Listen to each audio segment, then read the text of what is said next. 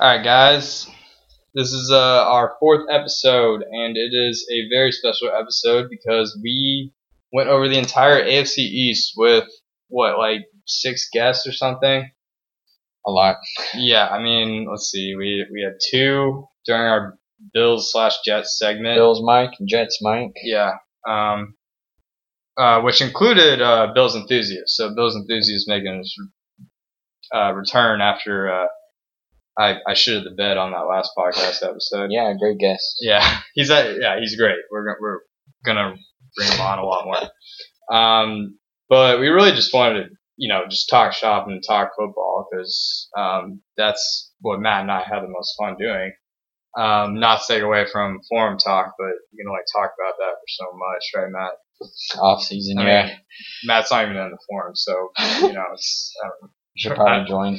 I don't really want to leave him hanging.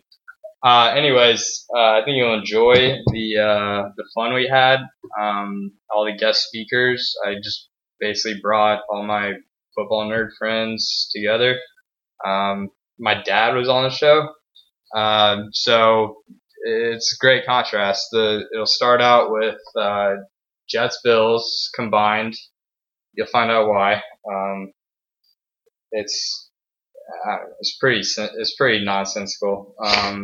If I'm being honest. And then after that, we interviewed my dad with the Dolphins, and that's very thoughtful piece, a little slow pace, and with serious football talk. And then we got to the Patriots, and it was just shit show. It was what you would expect would happen when you just bring in 2 Patriots. I mean, we didn't talk about anything but we had 2 Patriots fans. Yeah, we talked about Gronk in '69. Twice the deflate game. Yeah, we went over probably 45 minutes into the segment, and then I was just like, all right, I've had enough of you guys, bye. And they started playing. They're like, what? We don't have any questions? What the hell? And I was just like, what do you want me to ask you? Predictions for the AFC East? Are you guys gonna go 6-0 and 14-2? They're like, yeah. That didn't happen. But I knew they would say that, so screw them. Yeah, it was a lot of good stuff there. A lot of back and forth, all in good spirit. It was hilarious. Just jawing at each other, and they're good fans. They're not your typical Patriots fans, and I think they played Dan played a character. You'll find out. Had deflated egos. So. Yeah. That was my most fun segment, like it or not, is the Patriots segment. So, without further ado, I'm excited to introduce to you this episode, and I hope we do more formats like this because this was the most fun I've had. Yeah, definitely. You agree? Yeah. I think we want to switch to a format more like this. This is a ton of fun. Ice up, son. Ice up.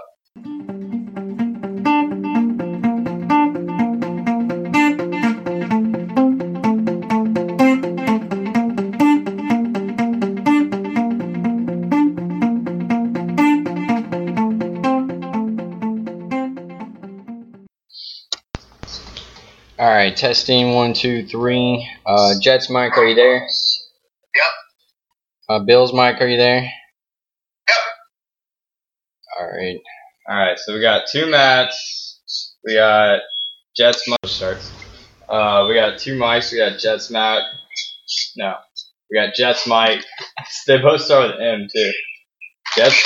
Jets Mike, and then Bills Mike, who is still going to be Bills Mike.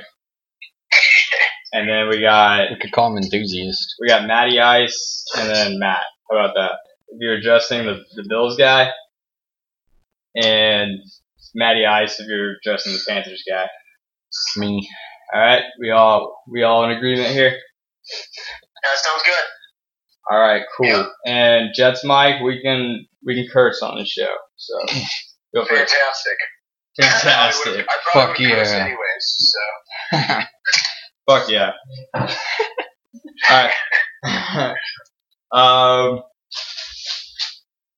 All right, so Jets Mike, you are our Jets correspondent. the show. That would be me, New Jersey, born and bred, man. Yeah.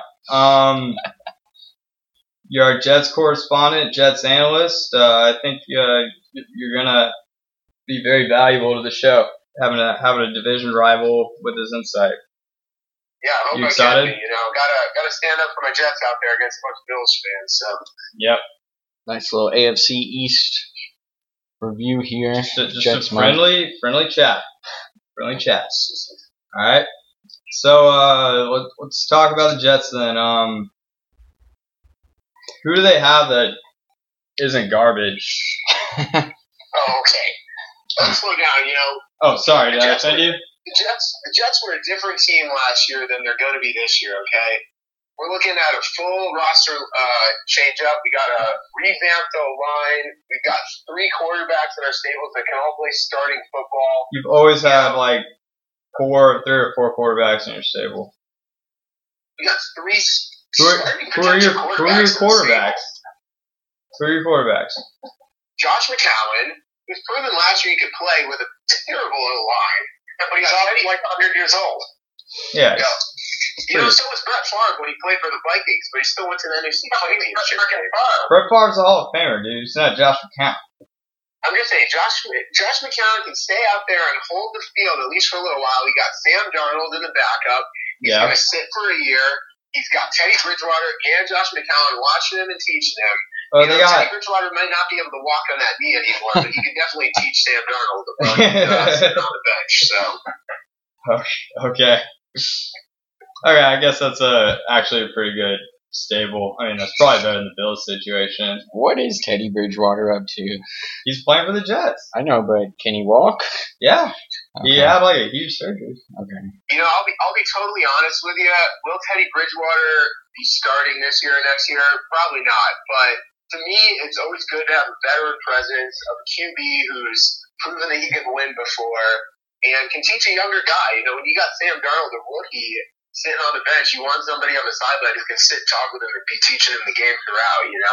Hey, I heard that Darnold fumbled his first snap ever. God. It's better than having Mark Sanchez run into the center. So anything's better than that. Yeah. Just happy he can take most of his snaps.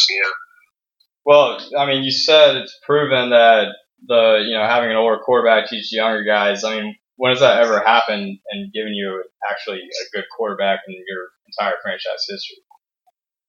Oh, come on. You can't tell me that a good quarterback has never come out of but have the Jets done it?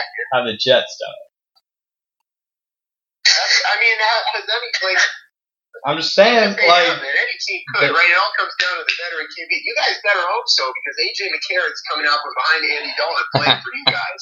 So you better hope that Teddy Bridgewater can teach Sam Darnold something. All right, that's a good point. The Bills haven't done it either.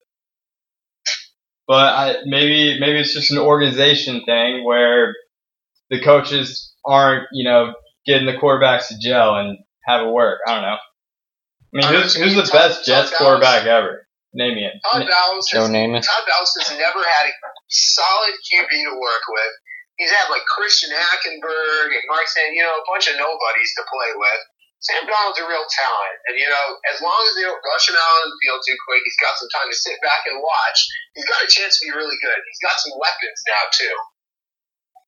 Like what? The bar for Jets quarterbacks is pretty low. Sorry? You said the bar for quarterbacks is pretty low. We're in a league where you got to draft your quarterback and kind of keep your fingers crossed and pray. So, dumping all your money into a first, top 3 pick QB, it's just what you've got to do these days, Otherwise, you're just not going to be able to build a winning quarterback. We can't all be lucky and draft a Dak Prescott in the 4th round and lead our team to the playoffs. It's just too hard to come by. Yeah, the Cowboys are fortunate. I'm not sure why you're bringing that up. We got Tony Romo coming out undrafted. We got Dak. They were a very, very much unique situation. Great coaching staff. A lot of veteran leadership behind them. So it's a little different. But your team, the Jets. Your team, the Jets, best quarterback in like the last 20 years. I mean, Chad Pennington was what, like number 2 overall?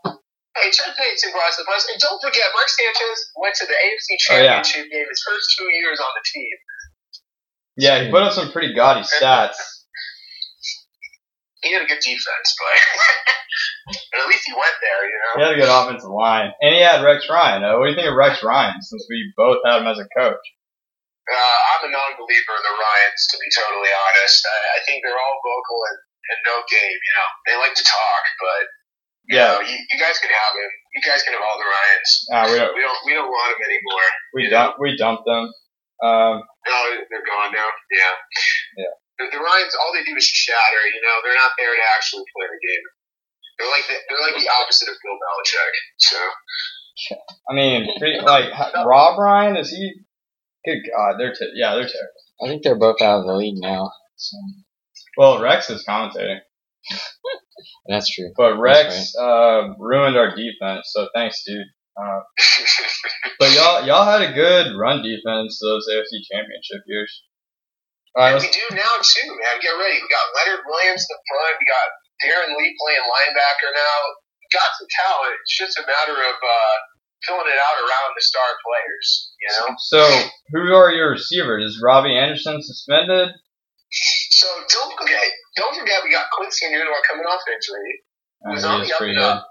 Yeah. And we got Terrell Pryor, who had a completely shit year last year with the Redskins. But I'm going to venture that was more of a system thing. Because don't forget, he did pretty damn well in the Browns with pretty much nothing else around him. So I'm going to venture that if they put enough effort into Terrell Pryor, that he might come out on top. And they got Jermaine Kearse. They got some depth. Actually, yeah, that's a lot better than the Bills stable. Yeah, I would say our biggest weakness is really tight end, where there's nobody. We got one guy who got in a DUI or DWI the other day, so you know that's where it's going to be the biggest struggle. There's no tight ends on the roster, but that's where Terrell Pryor comes in handy, you know, as a red zone threat. So is Robbie Anderson suspended or not? I thought he appealed and now he can play. You know, who knows with these appeals, man? Roger Goodell flips everything back and forth so fast. I don't trust anything I see, man. I spent all last year watching Zeke go back and forth, and you know, only God knows what's going to happen with anybody who gets suspended or not suspended. You just got to wait till the season starts. I had too much issues watching the Zeke saga last year. Yeah, was Zeke being benched really annoy you as a Jets fan? Oh my God, just as a football fan in general, watching Zeke not play for as many games as he did, I can't even get started on him, man. I could talk about it for hours and hours. Yeah. Makes me furious. It's a weird saga, so on again, off again, Rachel Ross type thing. It's like Roger Goodell, just come to your damn mind, dude. You know? Hey, just well, let Zeke play. At least we all hate Roger Goodell and the Patriots, I guess. We can all agree on that. Hey, you're not a football fan if you don't hate Roger Goodell, so. Yeah, it's tradition to boo Roger Goodell, and that was at Dallas, and they were booing everybody. And when they introduced the Dallas pick, it was Roger Staubach, but when they heard the words Roger, they started booing. So a bunch of Cowboys fans booed Roger Staubach. Listen, you can't suspend Zeke for as many games you suspended him, and then just expect to bring out some NFL legends and think that people are going to hate you anymore. You know? Yeah. If Donald Trump walked out to a bunch of liberals with Bernie Sanders, they still hated him. So, yeah. I don't even understand that analogy. Bills Mike, do you have any questions for Jets Mike? You know what? I'd like to know exactly what is going on with Jalen Adams, because I heard he was supposed to be like the next Ed Reed, and then he did nothing. Are you talking about Jamal Adams? Yeah, Jamal Adams. Yeah, there you go. You remember him? He said something. Jamal Adams is a ball hawk. I want to reference a quote last year. Jamal Adams came out of the draft when people were having an argument over all like the TBI stuff. Jamal Adams came out and said that he would rather die on the field than not play the game. He did say that. Stuff, man, that's a heart right there. That's fucking awesome. This kid's gonna be a ball hawk, okay? And he's just starting to get the tools around him to start playing in a good system, okay? He's a strong safety. He's got J.J. Wilcox behind him and Maurice Claiborne on the side and Tremaine Johnson on the other side with Buster Skrine in the slot. He's got a bunch of former Cowboy corners, actually, and safeties who played under Rod Marinelli, the best defensive coordinator in the NFL, okay? He's got some talent, and you're going to see he's going to have some opportunities to be one of the best safeties in the league this year. Because he has Cowboys cornerbacks? You bet, yeah. There's nothing, nothing makes a safety look good than his quarterbacks around him. Look at Earl Thomas with the Legion of Boom. Same thing with Cam Chancellor. He's playing with Richard Sherman on the side. You need some good corners to make you be able to hawk as a safety. And Maurice Claiborne had enough training at the Dallas Cowboys to now be good on the Jets to allow Jamal Adams to succeed. Are you guys going to be missing Sheldon Richardson anymore? Losing someone like Sheldon Richardson sucks, but he did have kind of a bad attitude. And let's not forget that we've got Leonard Williams, who's probably one of the best big defensive ends, 3-4 defensive ends in the league, Not to mention we drafted into the D-tackle position this year, so we're kind of hoping that some of these young guys can step up. But Leonard Williams is a run stuffer first. And you can't replace Sheldon Richardson, but Leonard Williams is pretty close to compensating for it, Sounds like you're pretty bullish on the Jets. So what's your record? What's your predicted record? Okay, so it's all going to come down to the quarterback position, right? Again, we can't all have a Tony Romo as an undrafted free agent or a Dak Prescott in the 4th round, so we got to kind of hope that our quarterbacks can come through. Josh McCown, he'll sit there and he'll hold the spot and transition for a while. I'm telling you, once Sam Darnold gets on the field, you're going to be surprised. He's got a lot of training in front of him, but he'll surprise people, and they've got some weapons at wide receiver now. So 8-8 over under. I would venture they're going to be at the lowest 6-10, at the highest 8-8. I think they're going to fall somewhere in that window. Oh. But I would bet they're going to have like a semi-average to just below average year, which frankly for them for the Jets is really good. We're talking about a team that didn't think they were going to win games in the recent past. We don't have a lot of big names on the roster yet, but like a lot of up and coming names. So if we can get to 8-8, I'll call that a huge win. And with another big draft, we're going to be in the playoffs in another 2 years. Well, you were just ranting about the team, and then you just go out and say 6-10, 8-8. Thought you were about to unleash a fiery hot take here. No, man, I'm a realistic fan here. Again, we don't have Dak Prescott walking in, just running the entire team, throwing 4 picks in his rookie year. Nobody can ask for that, except for the Dallas Cowboys. So you've got to have a semi-reasonable expectation when you come to it. But I'm telling you, in 2 years, this team's going to be back in the playoffs. Do they have any linebackers that remind you of Sean Lee? No. To be sure, no. Sean Lee's the best linebacker in the league when he's healthy, okay? And playing alongside Jalen Smith, a guy who's coming off of an absolute knee tear, and probably going to have the best year of his career next year, or this coming up year. It's kind of hard to compare it to one of the best linebacking corners in the league. Not to mention they just drafted Van Der Esch. They've got a loaded linebacking core. We did Darren Lee's okay, but I don't want to compare him to some of the best linebackers in the NFL. So, well, that offensive line, how does that compare to a team such as the Cowboys? So, oh man. You can't keep comparing this team to one of the best teams in the NFL. It's just not fair. The Cowboys just signed Zach Martin to a huge deal for another 4 to 6 years. $80 million.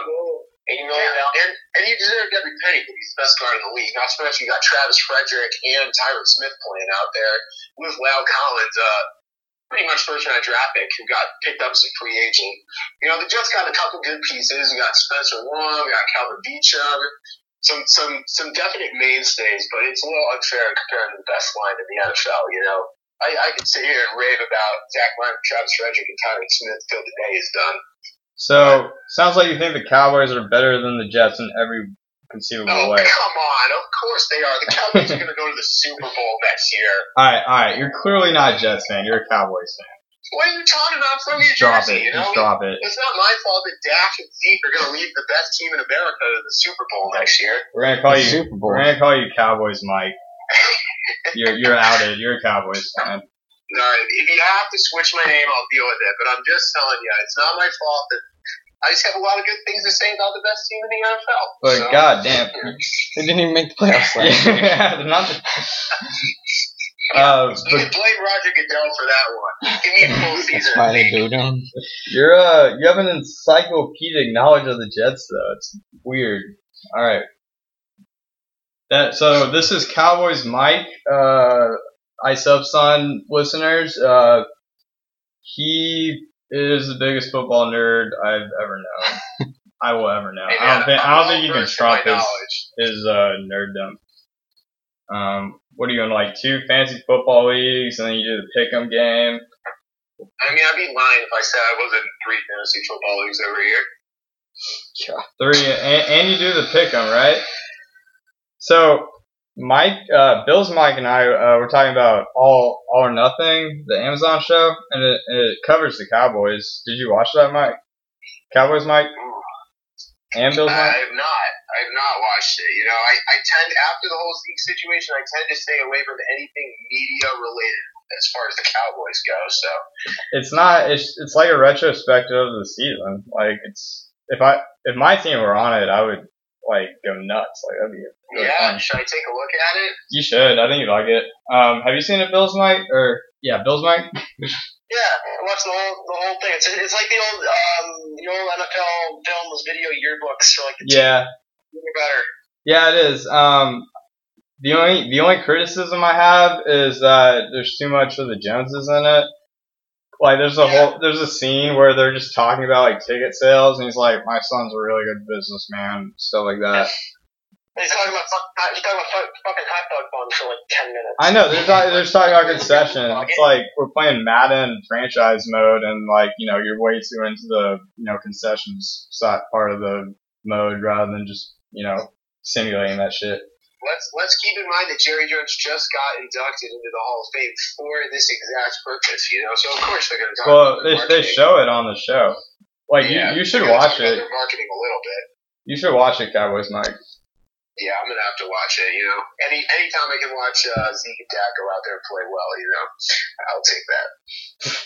But it is a kind of interesting contrast with HBO's show. Was it Hard Knocks? Hard Knocks, yeah. I don't think their format makes them like exclusive. Like you like one or the other, because All or Nothing's just a retrospective of the year before, and like Bill's Mike said, it's like an NFL films. You're just going through the season.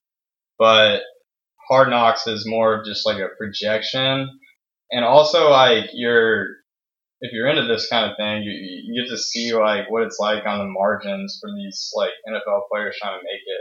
I actually really like those storylines. Yeah, I saw the Cardinals one from a couple years ago. I definitely highly recommend that one. That one was I forgot the name of the coach for the Cardinals, but he's a pretty cool dude, so he made it really fun to watch. That one was really good. It's way better when the team actually goes to the playoffs, because I think like the year after they did the Cardinals, they did the Rams with Jeff Fisher's last year. That was horrible. There's nothing going on. And the Falcons is bad. They did, yeah. The Jets is good, and the Bengals. We've already talked about this. I talked about this with Bill's Mike. Dude, is that? Whatever. The phone keeps like making a weird fart noise. Yeah, we'll figure it out. I mean, we could keep a little bit of Let's that take a in break. just to show how big of the idiots we are. That's what everyone on the internet, me being an idiot. All right, Cowboys, Mike. Yep. Cool. And Bills, Mike. We got into a good segue. Now that you're outed, Cowboys, Mike, let's just have a honest to God discussion on the Jets. What do we really think? Because they look horrible. Okay, so I was lurking on their forums just for fun. I guess Darnold's looking fine. He's looking okay. He's not fumbling it anymore, but he's still throwing picks. Yeah, he's always had that. What's up, Cowboys, Mike? They definitely will work last year. They have an improved offensive line. I was not lying about that, And I honestly think that the secondary is going to help around with these players. Again, Fort Cleveland had a great year in his last year with the Cowboys. alive as a backup safety, So having these guys added in at the safety positions on the Jets is going to be helpful alongside Jamal Adams. And let's not forget that Terrell Pryor 2 years ago was one of the best receivers in the NFL. They got some things to look up, but they're definitely looking at take the time. Yeah. And Josh McCown has a good rapport with Terrell Pryor because he's the one who Terrell Pryor broke out with, right? What team was that on? It was the Browns, That was, wasn't it? yeah, Josh McCown and Terrell Pryor on the Browns. Yeah, and I would honestly say the biggest difference is the O-line, and being as a Cowboys fan, you always go O-line. As your O-line gets better, it gets better. Well, yeah, obviously. I mean, but that you have to pay like 5 people. But they're working their way there, They had Kelvin Beecher a year and a half, 2 years ago. They got Spencer Long now. Yeah, I mean, on paper they actually do look a lot better. I don't really think Morris Claiborne's that good though. Those corners don't sound good. So like, if they're playing the Bills, so they're playing the Bills twice, Pats twice, Dolphins twice. Like, what do we think how do we think they'd do against each team? I mean, here's the thing with the Bills, right? Like, it's all going to come down to quarterback play the same way it is with the Jets.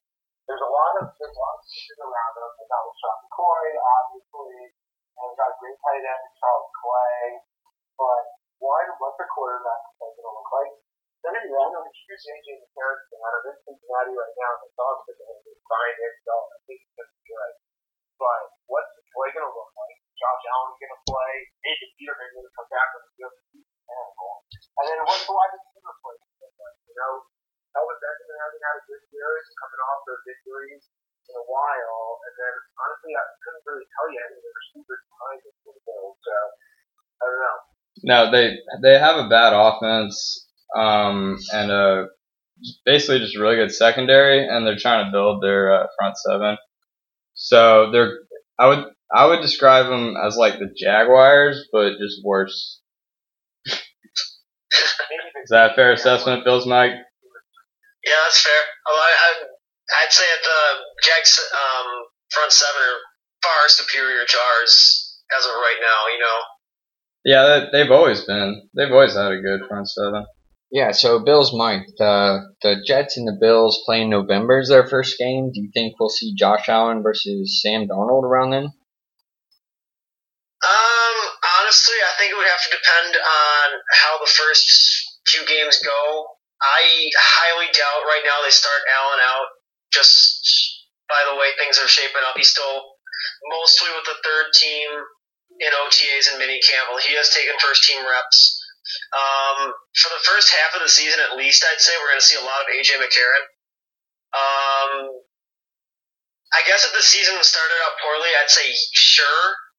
You could probably see Allen. They probably put Allen out there, especially if it was a home game. I forget. Do we start at home against the Jets, or do we start in Meadowlands? It's at the Jets, November 11th. So that's pretty far into the season. Yeah, I hate how they do that now. And then they play in December. You play all your division rivals all at the end of the year. Yeah, it's stupid. Personally, I think I'm looking at the schedule here. I'm still thinking that, like I said, AJ McCarron starts at least half the year. Maybe the earliest I think we could see Allen would be that first home game against the Bears the week before the Jets game. Because we'll have extra time that's coming off the Monday nighter against the Pats. So if I had to put my hat on it, I'd say like 60-40 shot we see Allen in the first Jets game. Well, for both teams, I don't want to see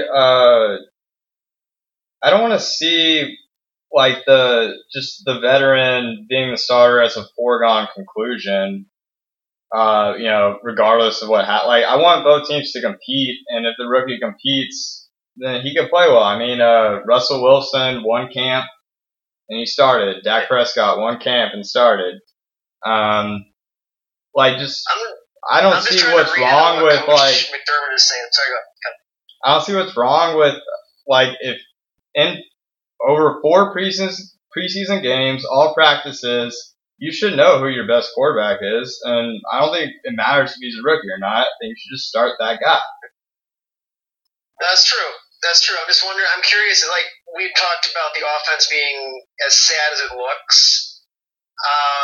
Some people talk about we'd effectively David Carr him, and that you just get sacked to death and lose any talent that he had to start with. You're absolutely right, though. Whoever earns it should earn it. I'm just trying to read into what Coach McDermott is saying.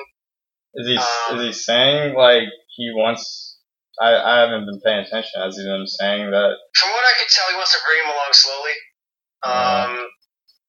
They haven't really talked even. The most they've talked about is giving him some first team reps in practice, which they have, and he's looked good. He's looked good. It's tough to read into what the process wants. I don't really goddamn process. I was gonna say I don't think you can break a quarterback by throwing him to the fire. You know, even if it's in a bad situation. I mean, the quarterback either has it or he doesn't. Sure, he might play bad, but I mean, he should still like make the team better. Like I think like a David Carr situation. I don't think David Carr was just good enough to begin with. That's my thought on it. I don't believe in breaking a quarterback. Like, and I even saw it in Nathan Peterman. Like, he had that horrendous start and he actually bounced back nice. Like, I think if you're a good quarterback, part of it's just having that amnesia. Yeah, the Peterman game, the Chargers game, I really don't think it was as horrible as it looks because when you look at it, before his first interception was tipped from Patrick DeMarco on the screen, right? Sure. Before that, he was 3 for 3, and he had a perfect pass to Kelvin Benjamin for 30 yards. No, it was 15. I mean, look, yeah, but still, I'm just gonna warn you that I am really against your opinion here. Yeah, you're against the Peterman. Hey, my Cowboys Mike, you wanna guess what my forum name is?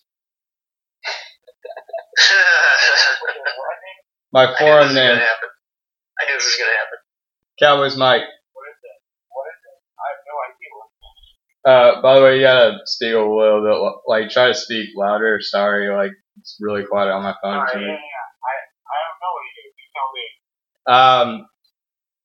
Peterman threw 5 picks. I made my count halfway through the Chargers game, and then I got onto the game forum and just started shitting on the coach. I was like, I cannot believe you started Peterman, and then they see my avatar. Peterman threw 5 picks, and I just joined the board, and everybody just thought I was a fucking idiot, which I was. Which is true. It was such a reaction, and now I have to live with it for the rest of my life. I am Peterman threw 5 picks, even if he's 20 years from now, whatever. I mean, it's a record that likely won't get broken. So. I'm actually surprised we're talking about Peterman so much. How are we not talking about AJ McCarron? Well, I don't think anybody's talking about Nathan Peterman playing. I hope not after that. I talk about AJ a little bit. I think he's going to come out and actually surprise people. Yeah, what do you see in McCarron? You see a little Garoppolo in there? Bill's Mike. It could be because what was that playoff game? Who did he start against in the playoffs that one year? Because Dalton was out. I don't remember honestly. Steelers. He played well. That's what I know. I remember he played pretty well. He threw for 200 and 2 touchdowns and a pick, I think, which is not bad against the Steelers. I just couldn't remember who it was against. It was against the Steelers, yeah. I'm pretty sure. Yeah, that was 2015. That's the only thing. That was a while ago. Maybe he got better. Well, I mean, Cowboys Mike, take a look at his quote highlight reel and tell me that it's not just an AJ Green highlight reel. I mean, AJ Green's just fantastic at getting open and high pointing the ball and just doing everything a quarterback needs to get a catch. Literally, if you look at his highlight reel, 90% of his best throws are to AJ Green. I mean, you can't fault him for using his weapons. Like, You're I right. don't know. You're right. You know, like Matt Ryan. Don't get me wrong, Matt Ryan's golf. So, like, you know, we've got plenty of quarterbacks out there who can toss it up to some of those dudes, but I'm just surprised because AJ McCarron's been sitting on the bench for so long. I really think he's got a great chance of doing well. And yeah, of course he's not going to have a huge highlight reel because he's really only played in a couple NFL games. But, you know, the guy comes from a big college and comes from sitting behind a quarterback that, you know, he's a run-of-the-mill quarterback, because I know he's a bad quarterback. Dude, I just got to imagine. he threw for 50 yards for Alabama in the national championship. Like, Roll he Tide. was hardly a quarterback in college. And I was gonna say he's not like, I mean, you can't fault him for throwing to his weapons, but you also can't evaluate him if that's all we know him from is using a weapon like that, which we don't have in Buffalo. Yeah, you're right, and I definitely agree. It's a huge unknown. Yeah, But I think that's what he what's is. so exciting about it. You know, it's like he could be a huge winner if it's just been under the table for a really long time. And They were never going to start him once Dalton got his contract, so. right, yeah, Yeah, he's that's never true. going to have a chance to come out and really play. So again, I think it's all a little bit of a chance and a bet, but it's kind of nice to know that you've got at least two coins up in the air as far as AJ McCarron and Josh Allen. You know. Like I said, I think they're both very, very unknown commodities, which is why I just want it to be a pure camp competition. I mean, AJ's started 7 games or something, right? Right? Like, Something like that. Yeah. Right. Yeah. I mean, he's virtually a rookie. I mean, granted, yeah, I mean, he's been in the NFL a while and he's had practice snaps and he knows how it works. But, I mean, he'll get thrown in the fire just as much as Josh Allen would be getting thrown in the fire, in my opinion. I think that Bengals offense is a lot better, and he's gonna have a hard adjustment to make. But I do want him to be good, obviously. The Bengals offense is definitely better, but I think we're going to be pleasantly surprised. It's just an opinion. It's a little bit of a guess, but I don't know. I've got hope. I do like the fact that he has a high ceiling, and I think he has an okay floor. Like I don't think he'd be like really bad.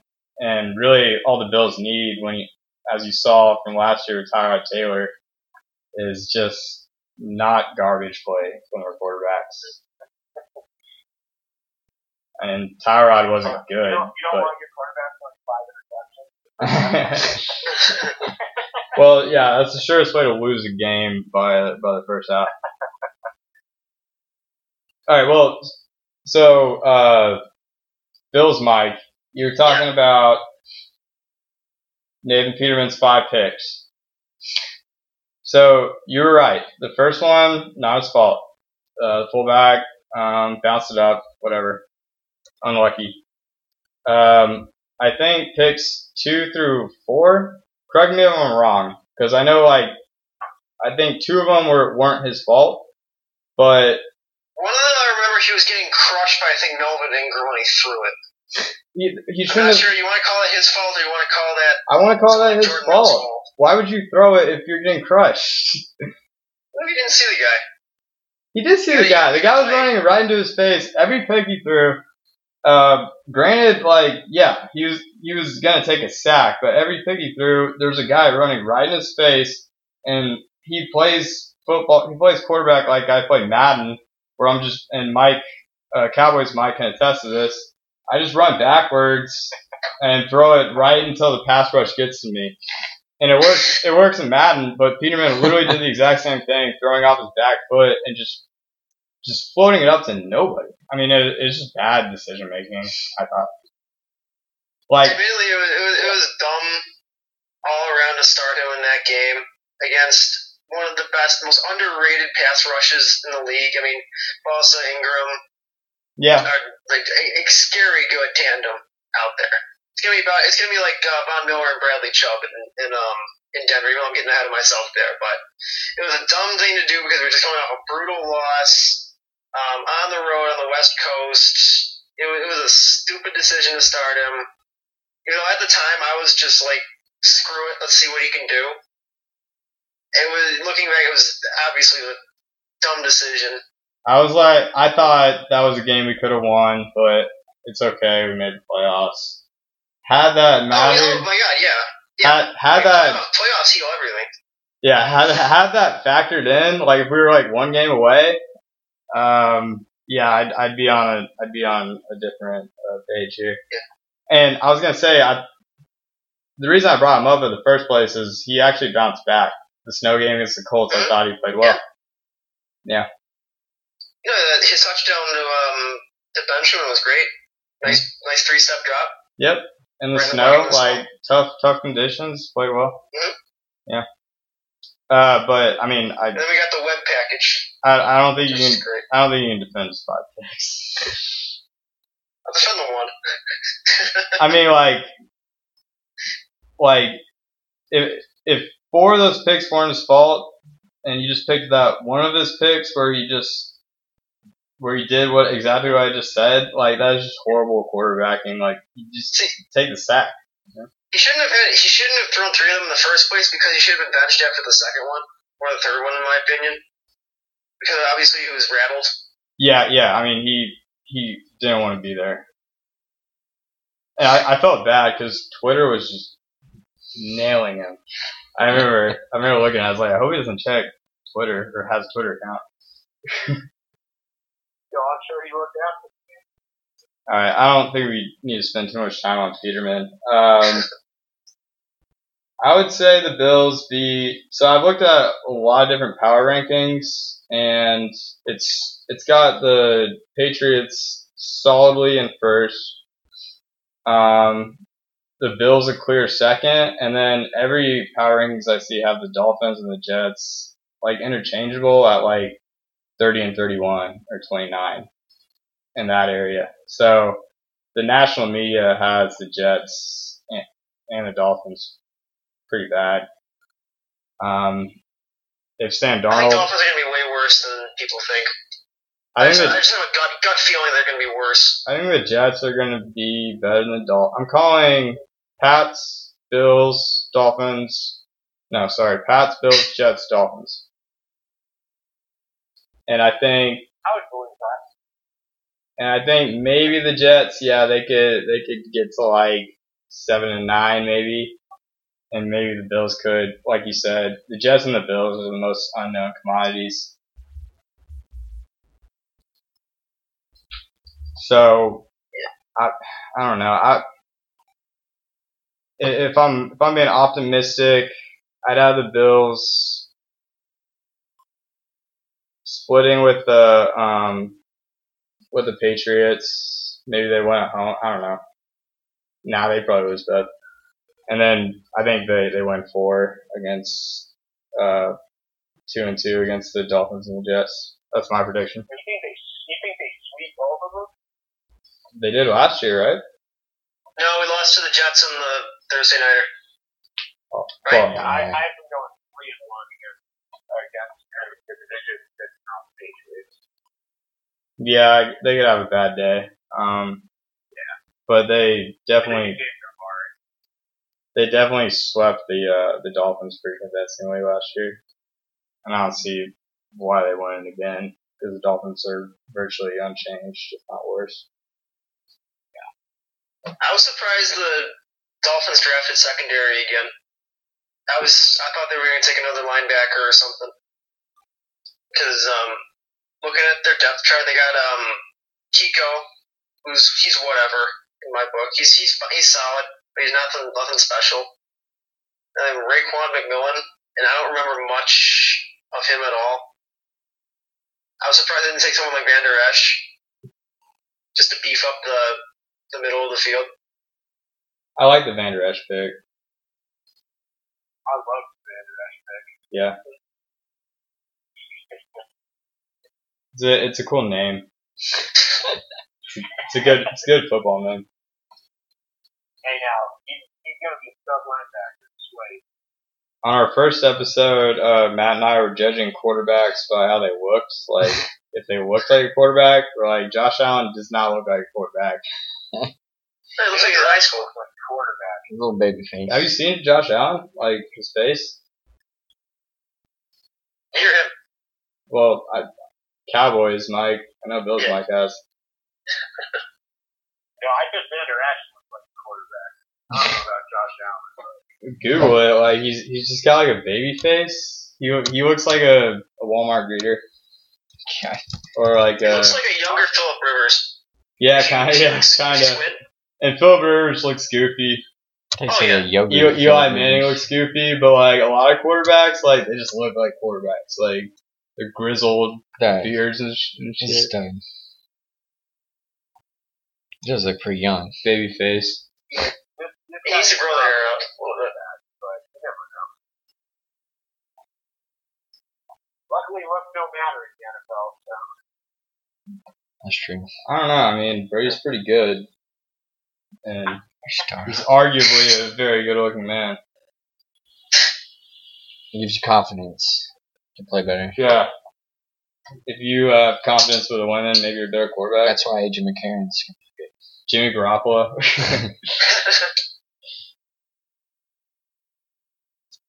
Yeah.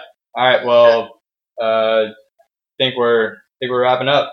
Thanks I want to for. wrap up segment. Yeah. Is there anything you want to discuss about the Bills or? Nah, I'm good. Any final words? Yeah. I mean, we mostly just talk quarterbacks, but that is the singular issue. So yeah. That's a big question mark. Exactly. Non-Patriot. Mhm. All right. Well. What's the over under on this being Brady's last year? Do you think yay or nay? We're gonna be interviewing Pats fans. Yeah, I don't want.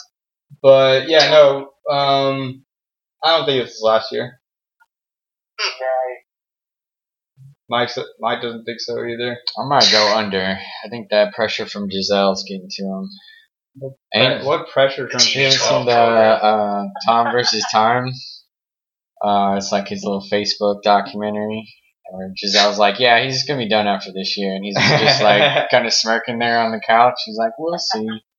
I didn't know that. Yeah, so she wants to. I think he had a concussion. I don't know if it's this Super Bowl or the last Super Bowl. Yeah, he did. So And he is a family man. yeah, he's got a Super And Bowl. and Belichick has pissed him off. I mean, if I were Tom Brady and I see Malcolm Butler sitting on the bench while my defense is getting shredded, I would be so pissed. Why did he bench him? I don't remember the reason. They never gave a reason. I mean, Malcolm Butler got what, Mike?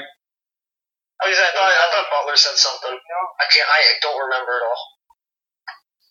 Cowboys, Mike. No, I just confirmed that there was no reason he was on the bench. You know? Yeah, We're there's, all fit out here, like, why is he starting corners sitting on the bench in the Super Bowl? yeah, and there's all these crazy things going around. Like even in the national media, I was watching Undisputed. It's my guilty pleasure. It's terrible. It's a terrible show. But I was watching Undisputed, and they're like, Belichick did it to piss off Brady and let him know like he's in control or like some weird like that. So we'll definitely ask the Pats fans, and we'll probably get some more Go for clarity it. on that. Yeah, it's a good question. Because Malcolm Butler did get signed by another team right away for like a lot of money. So there must be a reason, but nobody knows, and they obviously don't care because they signed him right away. All right. Well, thanks for joining us. This was our combined Jets and Bills segment with Jets / Cowboys Mike and Bills Mike, who's Bills enthusiast from the forum. All right, Good stuff. Thanks for having us. It was Thanks, fun. guys. All right, bye. All right, take care. Bye, Mike. You didn't say bye. All right, just keep it Bye. running. And then let's call my dad. Oh, that went pretty good. That was good. That was It's always great. quarterback That was fucking- dominates the Oh. NFL, but yeah. No, that was great. That was really Except fun. for the random That was really fun. sound. I know, I ruined a lot.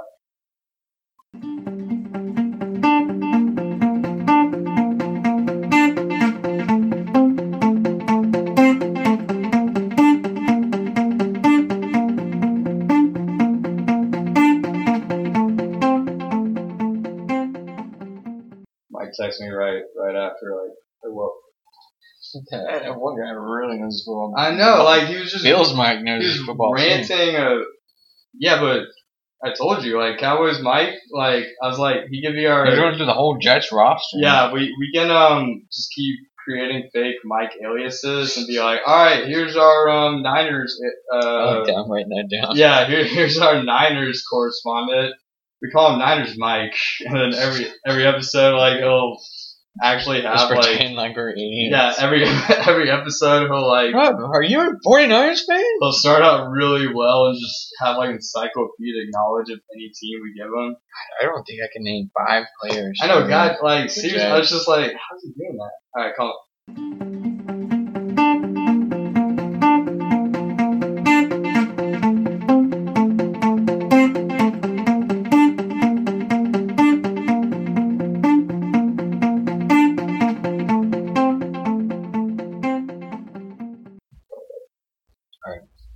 It is. Hello? Hey, Dad. It's Matt, and The other Matt. yeah, he's my. I'm Matt, another Matt. Matty Ice, I guess, is Oh. my name. Call him Matty Ice. Call me Matt. 'Cause We just I'm finished your son. talking 2 mics, too, so. Friggin'. yeah, we had our Jet segment, and they're both named Mike, which is Okay. a funny, like, I feel like that's like a stereotypical Jets name too. Yeah, you know, like Mikey. Anyways, how do you want other Matt to address you? Chris or Mr. Christopher or CJ? I will call you CJ. Dolphin CJ. I'll call you Dad. I'll call you Alright. CJ. All right, yeah. And you're our Dolphins correspondent. Okay. All right. So, what? Give me the best thing that's going for the Dolphins coming into this year. What do they have going for them? Well, I think the biggest thing they got going for them is that they've got Adam Gase, who's I think he's a good young coach. He's an offensive genius, and I think he really put the stamp on this season's team with moving out some of the veterans and some of the locker room problems like Landry and Sue.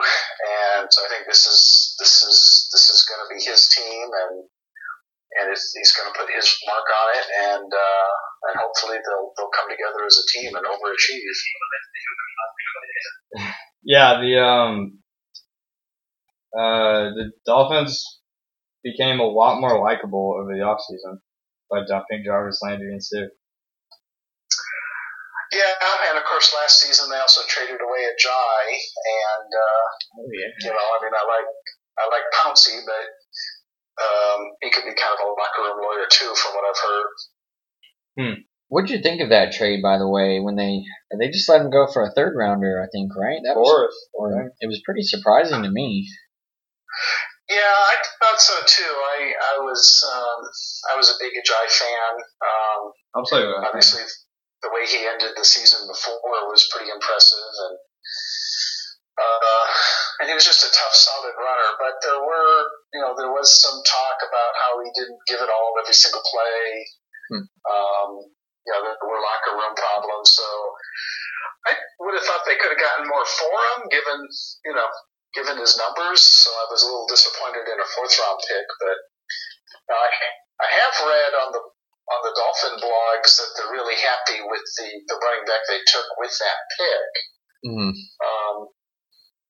I guess one more thing on Ajayi too is that I've heard since they drafted him that he's had some health problems with his knee and everything. So you kind of wonder how much shelf life he has. I think they.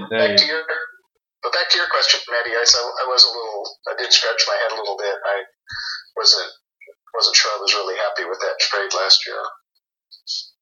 I have a simple answer. I think Kenyon Drake's a monster. Yeah, I was about to ask about. Don't they have some pretty good? Dude, Kenyon Drake led all the running backs in rushing yards, right? In the last few weeks. Yeah, I think I saw that for the last 5 weeks of the season, Kenyon Drake was the leading rusher in the NFL. Dang. Yeah. And they've got they signed Gore in the offseason, and I don't think he's just getting kind of long in the tooth, so I don't know that he's a top shelf starter. But I think as a veteran backup behind Drake, I think that was a good pickup. Yeah, and I think Drake can be the bell cow because he can do everything. He was good at catcher. He was getting a lot of yards from scrimmage. Yeah. Yep. The one thing about running backs is you can kind of plug and play with them. It seems like. Is he a good blocker? I don't know. I'm not sure about that. I wouldn't. Yeah, I don't know. Yeah, he had around 100 carries over the last 5 games, so had 2 over 100 yards. I'm just wondering if they're thinking he's a 3-down back. The reason I'm talking about Kenyon Drake so much is that in both my keeper leagues, I'm going to keep him. I am really high on Kenyon Drake. There it is. I think he looks like a stud. Well, let's hope that pays off for you, because that'll be good for the Dolphins too. I think their offense is going to be better with Tannehill coming back. Yeah, I mean, I was not a fan of Cutler. And from what I could tell last season, it seemed like he threw off his back foot all the time, even when he wasn't getting pressure. So I mean, he was just so inaccurate and so erratic as a passer. And I know Tannehill, there's a knock on Tannehill that since he became a quarterback so late, that he's not a natural passer either. But I'm thinking he's going to be better than Cutler, and I also hope the Dolphins leverage his athleticism more than they have in the past. I'd like to see him use his physical ability and try to do some option rollouts and things like that to sort of give the defense one more thing to think about. But their offensive line should be improved. If Kenyon Drake is a stud like Matt thinks he will be, then obviously that'll be that'll be great. They did lose Landry, who, even though he could be kind of a problem, he was a talented receiver. But I'm kind of hoping that Parker has a real breakout season, and so I'm hoping that Tannehill throwing to Parker will be a good combination for him this season. Yeah, I mean, Parker's coming in as the clear number 1 now with Landry gone.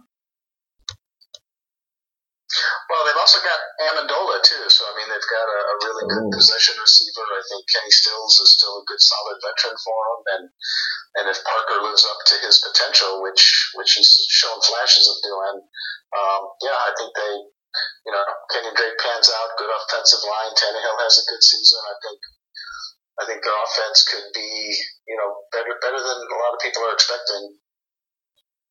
And Kenny Stills. They got depth at receiver, sounds like. But I'm not a fan of Danny Amendola. He's injury prone, for starters.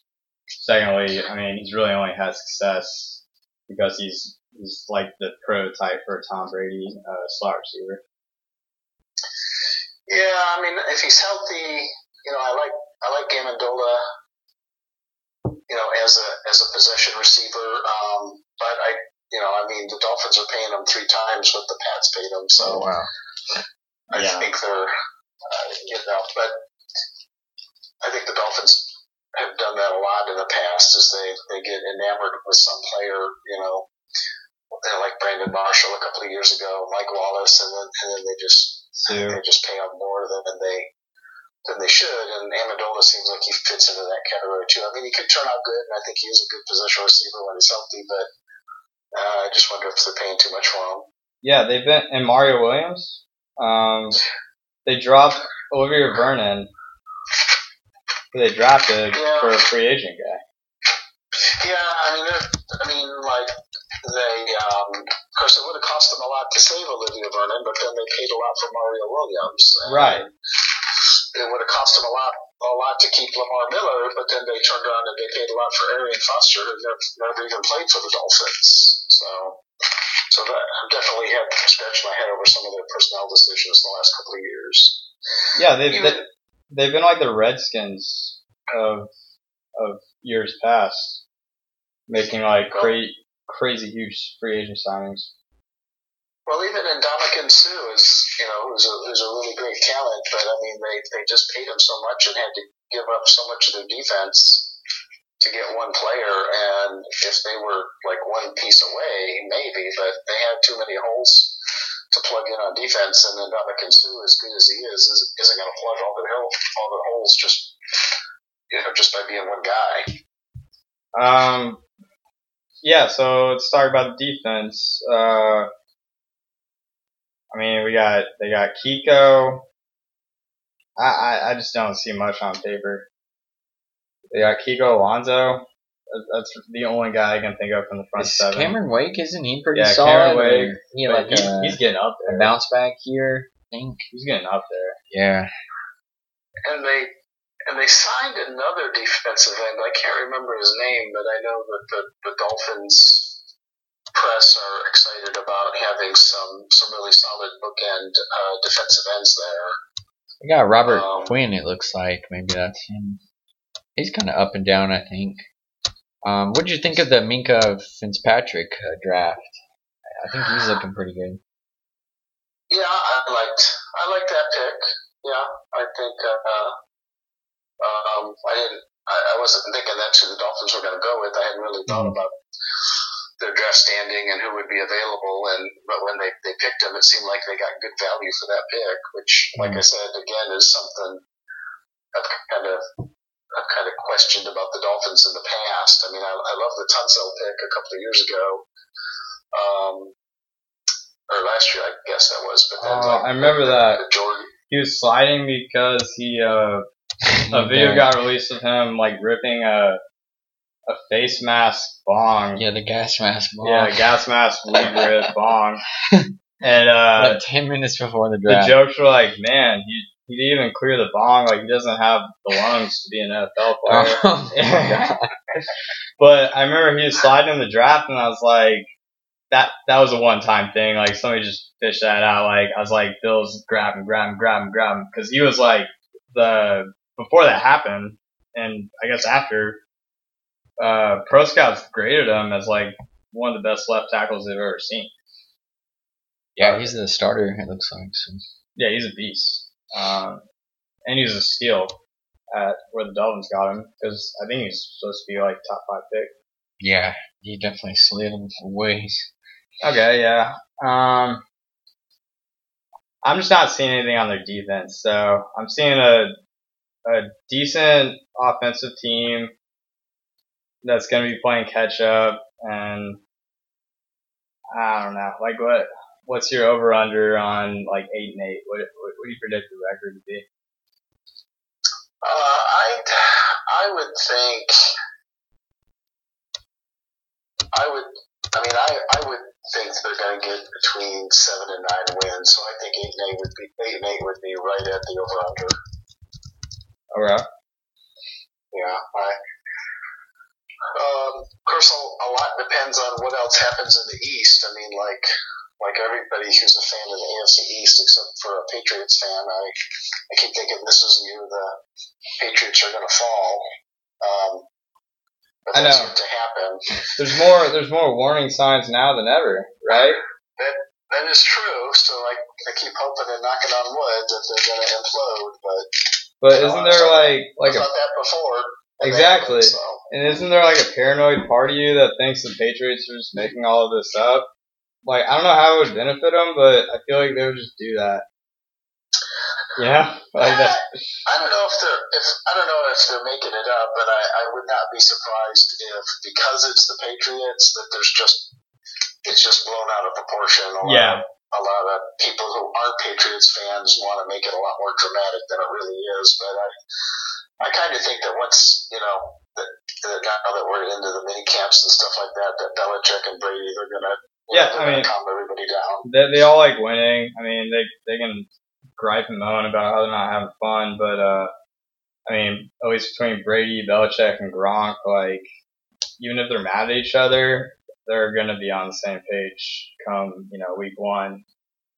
Yeah, I mean they lost the Chiefs. Was it the first game of the year last year, and everybody panicked? And yeah, it always happens. You always think it's the end. 8 wins in a row later, and they're back where they're at. So. I will say Tom Brady's lost some zip on his throw. He had his deep ball is better this year. I was reading about it, so what do we think their over under is? So. That's true.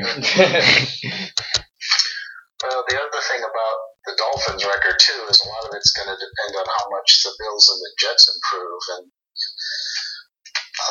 that's one thing I wonder about because the Bills and the Jets both have young coaches,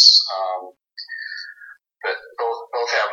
I think both of them have a lot of upside and a lot of potential. So I mean, I haven't paid too much attention to the individual moves the Bills and the Jets have made, but I could see them.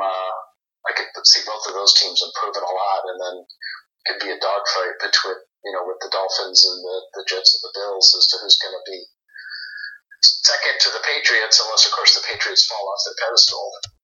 Well, we were both talking about that in our Jets segment.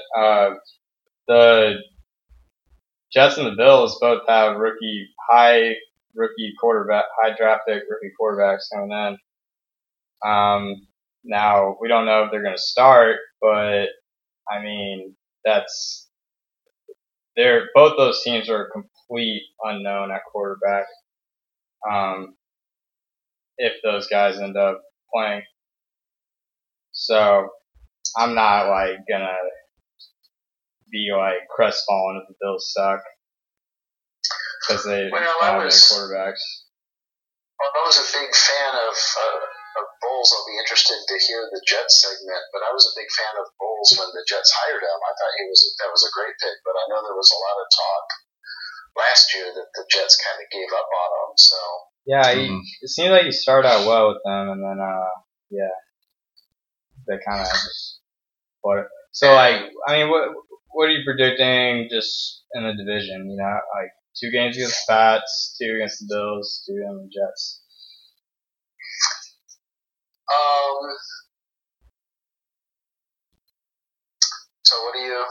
So what was the question? Am I thinking they're going to go into the division? I guess overall records. What are we thinking here? No, I'm saying just the 6 games in the division. Oh. 2 against the Pats, 2 against the Bills, 2 against the Dolphins, or not the Jets. Hey. Well, I'd be happy if the Dolphins went 3-3 in the division. If they, assuming that they, is that right? 3-3 at 6, right? 3-3. Yeah. Yeah. So I mean, thinking that they may drop 2 against the Patriots, which would kill me, and then they sweep 1, split the other. Yeah. So I mean, yeah. I can see that. Split with the Bills and the Jets, and maybe get lucky and end up, maybe the Jets with their rookie quarterback aren't as strong, and they steal one there. But that's what I would think would probably be kind of the high end. Maybe 2-4. Maybe if they're better than people think, and they get lucky, they could be 3-3. I'll tell you what. If Tyrod was still starting, I don't know if you noticed this, but Tyrod was a Dolphin murderer. He by far played his best games against the Dolphins. He always would put up numbers that he never gets close to against other teams. I don't know what it is. You notice that? Well, I think so. I mean, I know whenever I would watch the Bills play, which was usually just when they were playing the Dolphins, I always remember thinking that Tyrod Taylor looked like a pretty good quarterback to me, and I was never sure why the Bills fans weren't happier with him than they were. But right. And just from the outside looking in, last year I just thought he got a lot of unfair criticism because their wide receiving core was just so bad. I don't know how you could blame all of that on Tyrod. Yeah, preaching in the choir. Yeah, I'm gonna jump on that take too. I mean, they gave away was it Sammy Watkins? I think that was a pretty big deal. And getting Kelvin, the choo-choo train, Benjamin. Right, and Bills fans were complaining last year that he checked it down or hit his tight end all the time. I was like, guys, think about what you just said.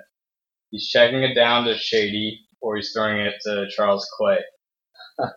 Those are clearly the two best players he can possibly throw to by a very big margin.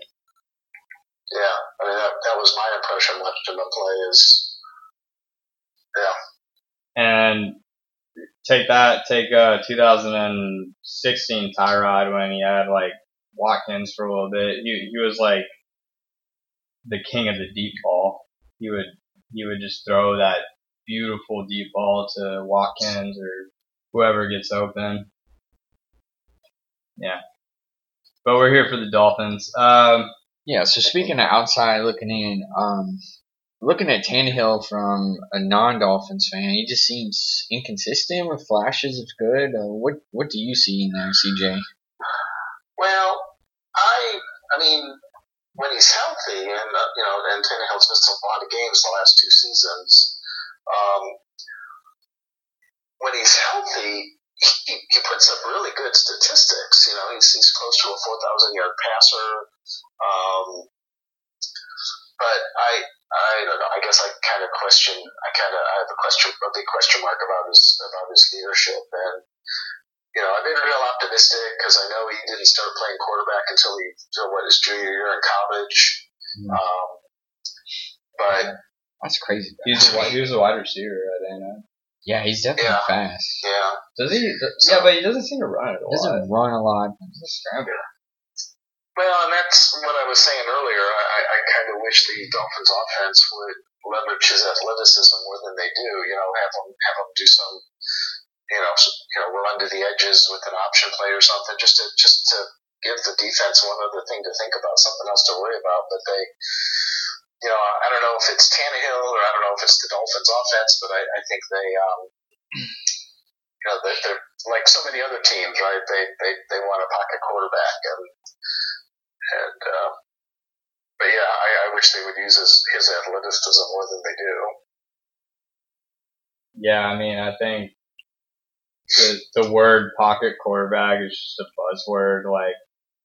Everybody wants that, but who cares? Aaron Rodgers isn't a pocket quarterback. Well, and I'm not saying I'm not saying run them all the time or anything, or shoot for 1,000 yards or anything. I'm saying do it, a couple times a game just to keep the defense honest. Just give them one more thing to worry about. Yeah, use every component of his skill set. Exactly, and last year, Cutler had that really good preseason game, and the Dolphins fans were just going crazy, and I was hoping they were right, because I wanted the Dolphins to have a good season last year, and they were like, it's so nice to have a pocket or a quarterback with such good, so ability, annoying. a quarterback that's been playing quarterback his whole life and just has all the instincts because of all the experience. So they're obviously talking about Cutler and kind of knocking Tannehill. I don't know. Maybe that's one of the reasons why Tannehill hasn't become an elite quarterback. But I kind of think it's more of a locker room, more of a huddle kind of a thing. I just don't get the impression that he's a real fiery leader and that he really gets the team to rally around him. Has he been improving, in your opinion? Well, like I said, it's hard to say. I mean, he definitely has statistically, except for the injuries. I mean, he didn't play at all last season, and the season before he missed the last couple of games of the season. But yeah, I mean, not win-loss record, but when you look at his percentage and his yards and everything, it's been incremental improvements, but it's just like it doesn't seem to translate into wins. Well, I'm just thinking for a guy that switched to quarterback very late, all you can hope for is that he's at least improving, which tells you how high his ceiling can get. Well, and there's a lot of question marks going into this season because he didn't play all last season, and right, so is he going to be must be coming off the injury, or is the year off been a good thing for him, and that he's been able to work on some other things, and assuming he recovers completely from the injury, then is he going to be fresher? Is he going to have younger legs? I thought this earlier. A really funny quote by Jay Cutler. You might know what I'm talking about, but right, because he was about to be in the booth that year, right? And then the Dolphins got him in, and he goes, "Well, it's a good thing I'm playing quarterback. You don't really need to be in that great shape to play quarterback." Jesus Christ. He said that right before he signed with the Dolphins or joined or started camp with them. You don't want your starting quarterback saying that. Or any player. You don't want your kicker saying that. Yeah.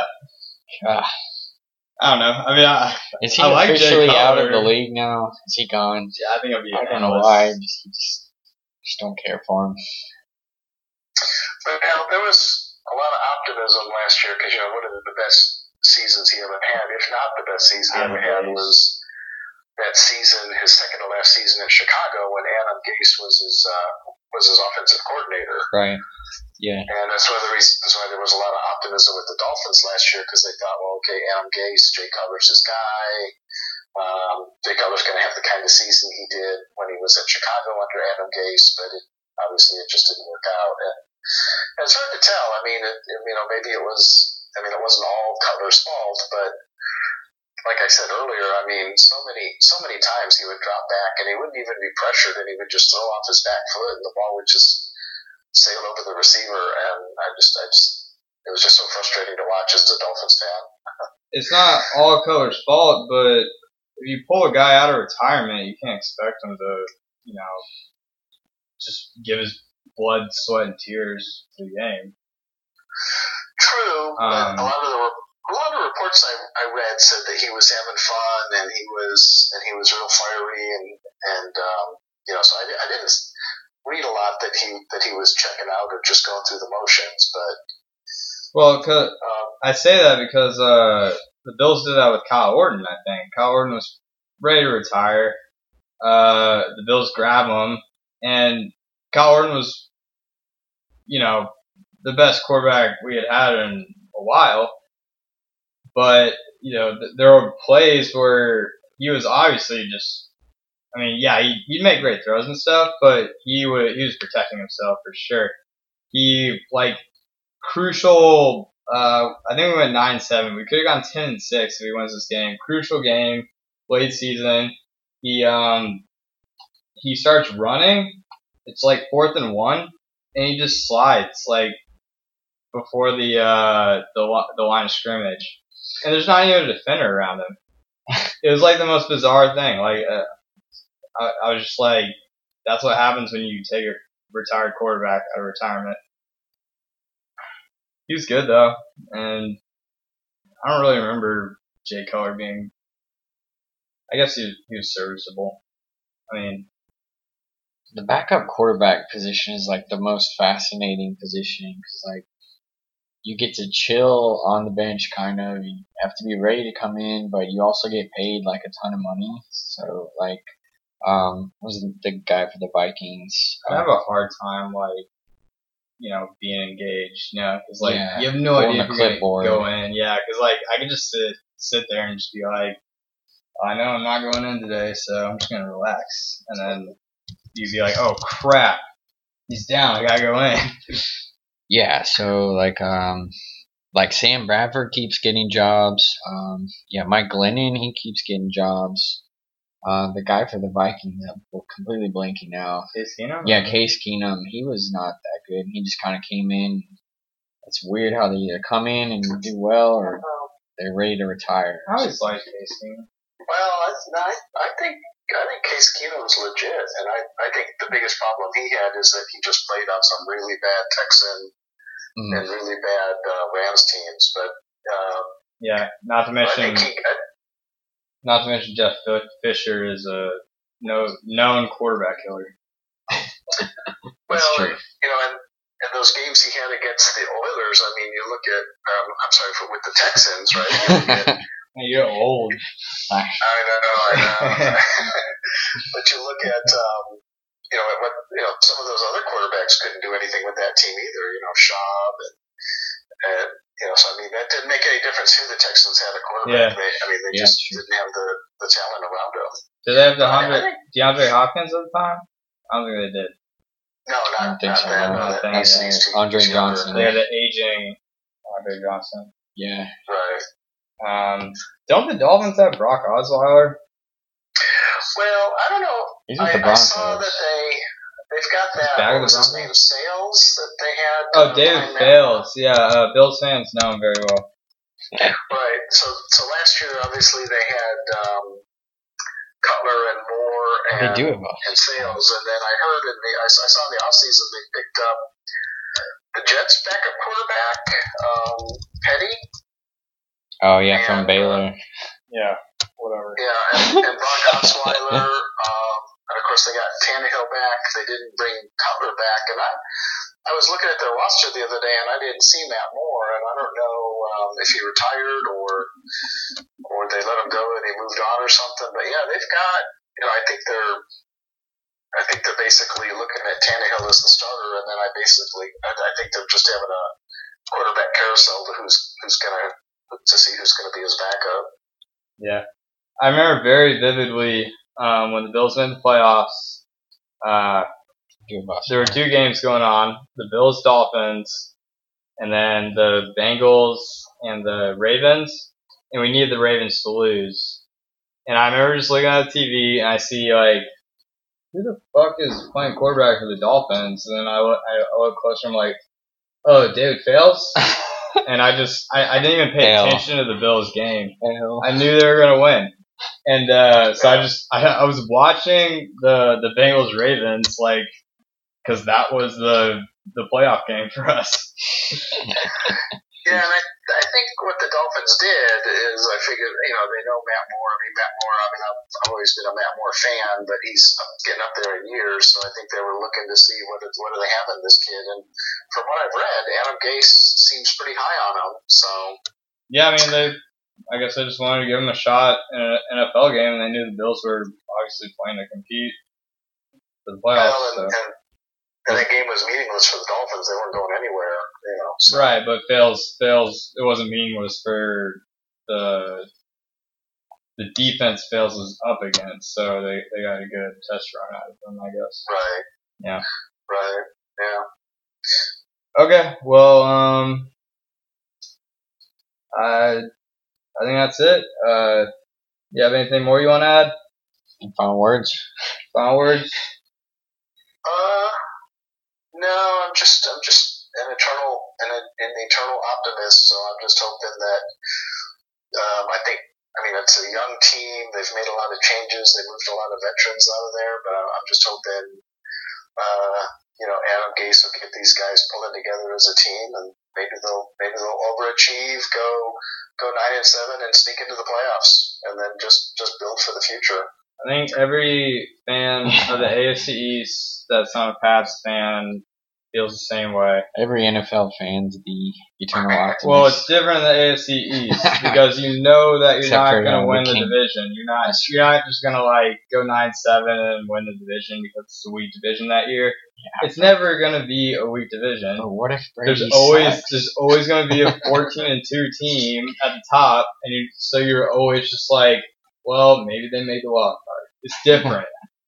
It's different for AFC East That's fans. true.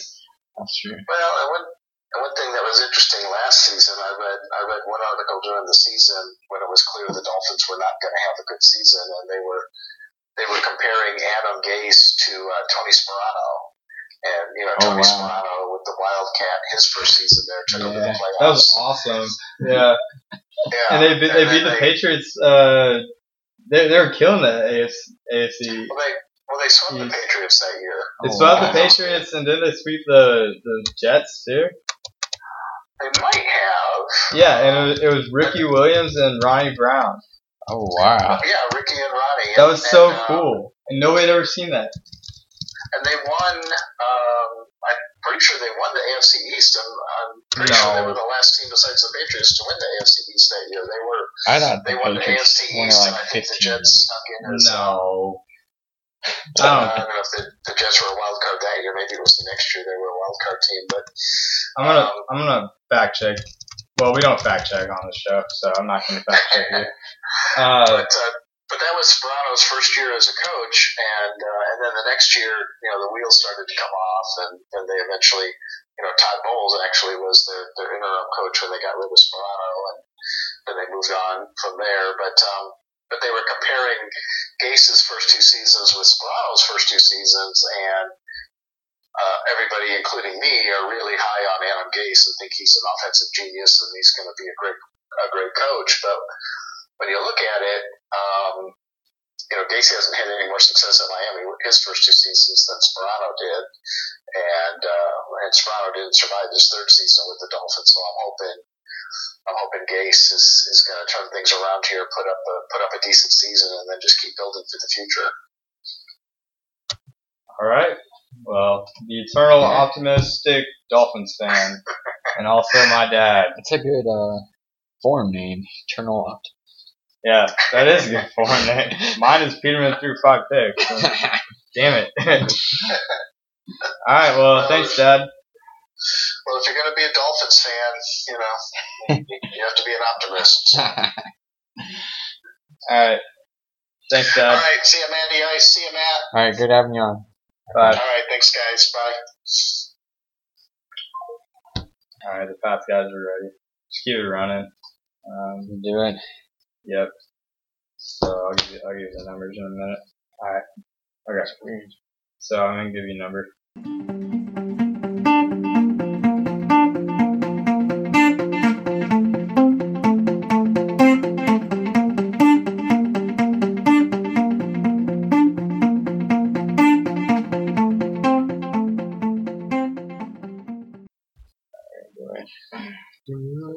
Tom Brady sucks. Hello? Hey Dan, it's Matt.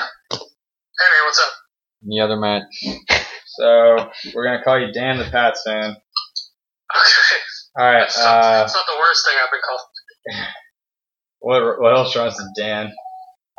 Dan the fan. No, I'm just saying other things. So, what, are you guys going to ask me questions and I have to do research for this? All right. Well, We're just kind of BS. hey. Well, no. I have another caller, so we're gonna put you on hold or something. I don't know how he does it, but we're gonna get you in a conference call real quick. All right, one second. All right. All right, what's their number? All right. DC. All right. Hang Alright. on, Dan. Mail. This guy's being an idiot. But go ahead and start shit on the Bills. You're being recorded right now, anyway. You want me to start shitting on the Bills? I'm not gonna do it. There's nothing to shit on. You guys have Josh Allen, and that's about it. So it's looking like another lovely 5-11 season, and hopefully 3 years from now, when Brady dies and Belichick murders someone and is kicked out of the league forever, you guys can move up to 8, 8, 9, and 7 and get a nice wild card spot. You know, that's all I can hope for. I mean, it happened last year, and that was the first playoff game I've had since I was like 3. Yeah, and the saddest thing is even, I'm trying not to be a complete asshole, but I mean, sitting back and looking at the Bills season, it was miraculous that they even stuck into the playoffs. Nobody thought they were going to do anything in the playoffs, and they didn't. They kind of did, but didn't. But Jacksonville just, I don't know what Jacksonville was doing. They had a really good secondary, so they were basically like a nerfed Jacksonville Jaguars. Yeah, So imagine the Jaguars playing themselves, alright? If you were betting the Vegas odds on the overall score, bet the fucking under every time. It was watching that game made me miss the Cincinnati-Houston game that we got like 4 years in a row. That was just absolute garbage on the Saturday afternoon. Because that Bills-Jaguars game was just disgusting. But no, I actually, of all the teams in the AFC East, I have the least amount of problems with the Bills because I think their fans are great. I love the fact that they're a terrible team that does not look like it has a great future right now because they're stuck in the NFC East.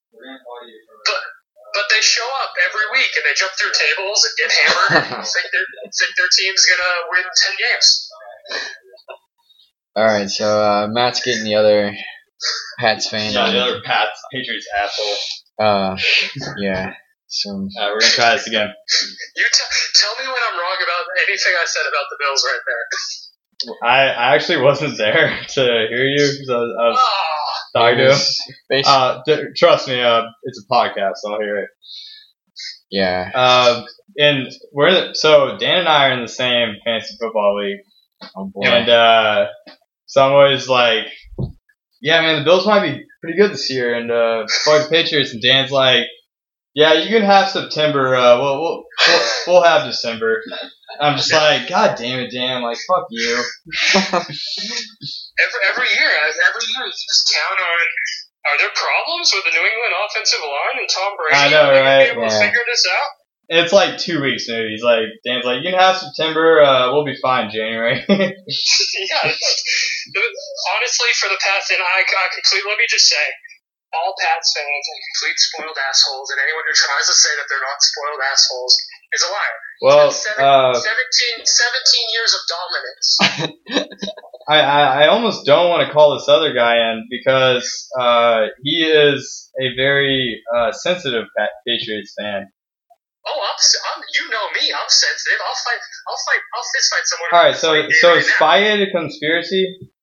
We were literally just joking about how funny it was that like the Patriots have all this like habitual line stepping coming in the news. Yeah. Be it real or not, it's just kind of funny, right? Yeah. So he was listening to it and he's like, wow, like these conspiracy theories are bullshit. Like what the fuck? I was like, you really think Spygate's a conspiracy theory? No. The only conspiracy theory that I buy into is because the Patriots have been habitual line steppers, and everyone in the league hates their coach more than anything in the world. Like I don't think there's one person outside of the New England front offices, except for all the shitty coaches that Belichick's gotten head coaching jobs, that likes him. You think Cleveland likes Bill Belichick? So I think that anything the Patriots do, I think the only valid criticism you had is, well, if the Browns did it, no one would give a shit. I think that's true. Fair. Yeah, that doesn't mean it's not wrong. If the Browns deflated the ball, nobody would care. But like, hey, they're doing what they need to win. They went 2-15. See, and like that's another conspiracy theory. Before Deflategate, the there was a point in time where the Patriots fumbled the ball a lot, and then at a very specific point in time, they like never fumbled the fucking ball. And it's known that it's conspiracy theory, I admit, but it's known that it's a lot easier to hang on to a flat ball than it is to so I'm not talking about Brady's throws, I'm talking about like the ball carriers. Yeah, no, I have seen those charts and graphs, and I can tell you right now that I got down on my hands and knees and prayed that the 2 seasons following that they would continue to not have like any fumble numbers. Yeah, like their fumble numbers just spike up right after the play game. I was terrified. I was terrified that it was going to be like the Patriots running backs have fumbled 8 times this season. That's more than the last 4 seasons combined. And then when it turned out to be like it's statistically normal, and then I can just go into my little hidey hole, put blinders over my eyes, and be like, see, it was nothing. You guys are all crazy. Then I just like my conspiracy is to call you crazy. Yeah, we are. Like, I'm thinking of this whole like Patriots. My new conspiracy is that all this Patriots unrest going on this offseason is all fabricated by Tom and Belichick. I don't know why they're doing it, but they're doing it for some reason, and we're gonna find out soon. Baltimore material.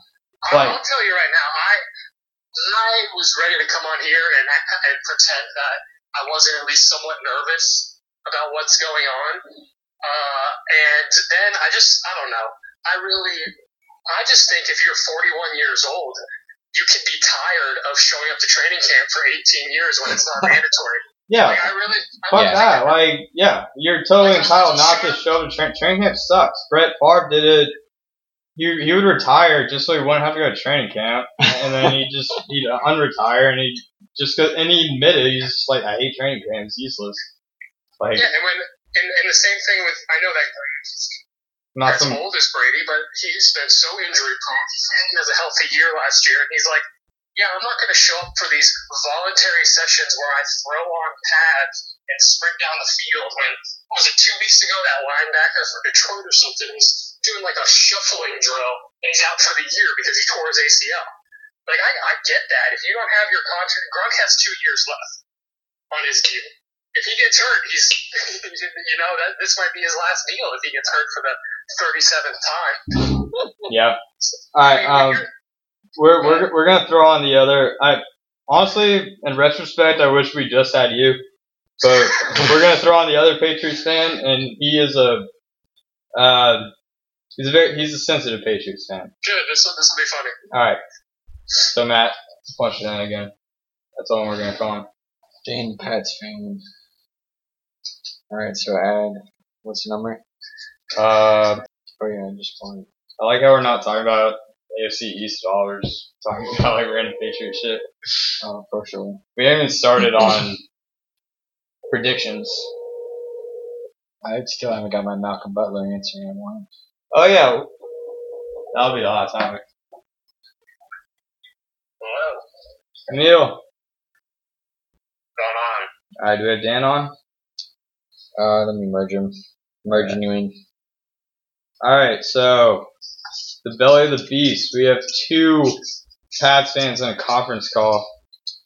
I'm surprised the phone hasn't exploded. It's being recorded by Belichick right now. Yeah, it's Belichick tapping my phone right now for plays. We're just manning the wall, We're showing support for our team. Alright, so this is Emil. Emil meet Dan. Dan, the Pats fan. Emil. Damn. I hope there's enough room for both of us.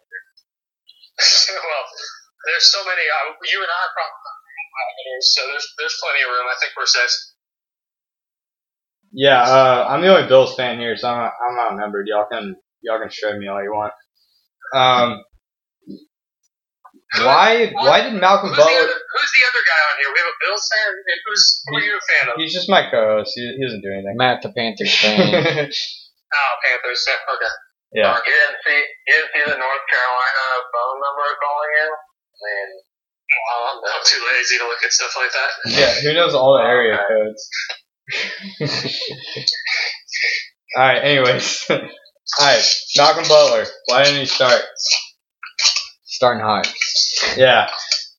We're gonna put you on the grill. He was sick beforehand. He was inconsistent all year. Sick of Belichick? And Bill Belichick overreacted. And you saw possibly the worst defense in a Super Bowl. And any Super Bowl I can remember. So.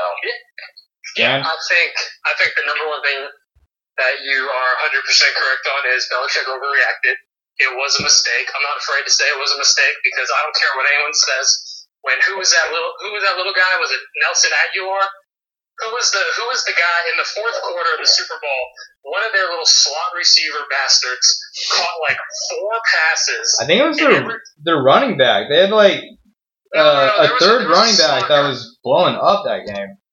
And he caught like 4 passes, and 3 of them were for first downs. It just, in my heart of hearts, I believe that Malcolm Butler may have been able to stop one of those passes. Is he a slot? Maybe one. Is he a slot corner? Well, they would have shoved his ass in slot corner. If they were getting grilled there, yeah.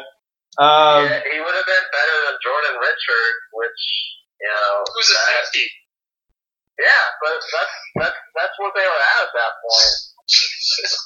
Yeah, because the Patriots had a lead going into the fourth quarter, and I remember the Eagles went on like an 8-minute drive that just sucked a lot of the momentum and life out of it, and just took It was the 8 lead. minutes and like 9 first downs. It was just exhausting. The best part of the Super Bowl to me was when Tom Brady dropped the play, the trick play, and then Nick Foles does the exact same thing and just athletically just looks way better than Brady and beats them at the end of the game. But do you know the reason why? And a lot of Pats fans hid behind this and tried to be all tough, like they weren't that upset about the loss. And trust me, I was pissed off that they lost. I was angry. Yeah, why wouldn't you be upset? But wait, he had two chances. Like the Patriots still, for how bad their defense was the entire game, they had 2 shots inside of 2 minutes to go down and tie the game. Oh yeah, I mean Tom Brady set the record for passing yards. Yeah, I mean, what are you going to say? The playoff record. They were there. I'm gonna come out and say that was probably the least painful Super Bowl loss. I mean, I don't even know. That's a kind of ridiculous thing to say, but that's the point where we're at now. Yeah, it was like a 9.5 on a 1 to 10 instead of an 11 when you lose to the Giants. I mean, the most painful has to be the first Giants one, right? No, second one. For me, no, the Second one? Yeah, Second one. yeah. The first one is like was like PTSD shock. Not to this is an we NFL lose? podcast. This is an NFL podcast, so I fully support the troops and we should all stand for the flag. I think that's the company line. But I'm just saying, you were just like shell shocked when you watched that game. If you were a Pats fan, you were like, "What the hell? We just watched this team destroy the league for 4 months, and what the hell happened?" It was like shocking. But the Giants, Dan, we do not use military terms on this podcast. Shout out that to that is very offensive to the flag and everything we stand for.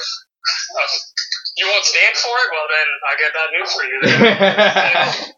Stand in the newsroom for that one. fake news. Do you kneel when you're watching the TV? Yeah, I do. Whenever I'm at a bar and they start playing, I yell at everyone who's sitting at their bar stools.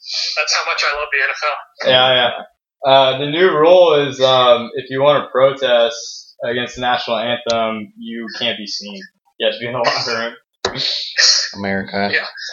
Well, we don't have to worry about that with the Patriots. I don't think Belichick allows anyone to do anything like that. So I don't think They're all gonna stay in the locker room. Are you kidding me? Isn't that what the way it used to be? Was no team was on the field for the national anthem. yeah. So I go back to that. I heard from a trusted source that Belichick puts chip implants in a lot of his players. Can you confirm or deny that? Accurate. Can you see it? Yeah. Totally accurate. Completely accurate. Yeah. How do you Do your explain job. Walter? Think about it. What does that mean? Do your job. Follow your programming. Follow your programming. That's what it means. Well, what does that mean for Gronkowski? I mean, is he not accepting the programming? Yeah, I think his No, he's He's one of those Westworld robots. Yeah. He became self-aware and really trying to get it back together. I think he's malfunctioning. He has an odd fixation on the number 69. I mean, definitely a bad wire. He's one of the brothel workers from Westworld. He doesn't know what to do with himself. You know, he owned a horse called Gronkowski in the last race. What was the race? The Kentucky Derby. Yeah, the Belmont. And his odds were 69-1. Did you see his interview? Him and his brothers each bet $69 on the horse. His odds were 69-1. I know. They all won. And like he can't even come up with that. Like that was just the universe. It's a lovely world to live in. Unless he bred a horse specifically to hit that 69 to 1 odds. Which I wouldn't put past him.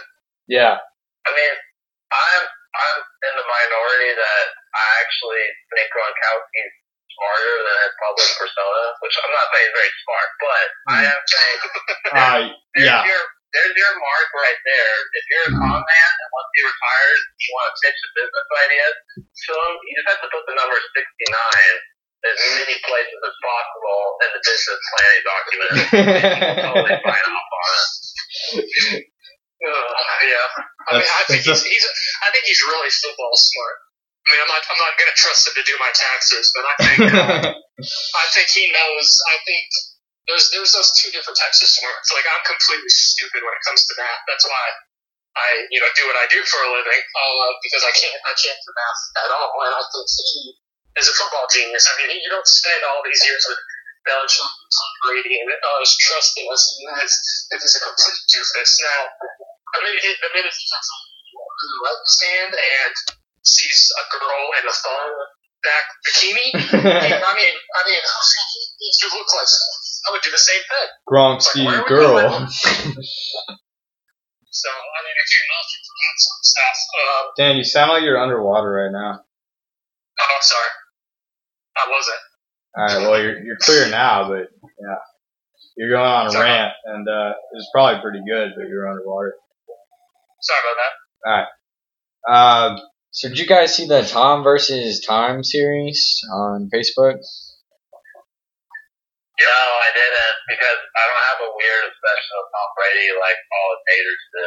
Sorry, he's just a quarterback, I don't need to know every intimate detail. Yeah, I mean, please, go ahead, Panthers fans, tell me about it. He's just a quarterback that's the greatest of all time and currently playing right now.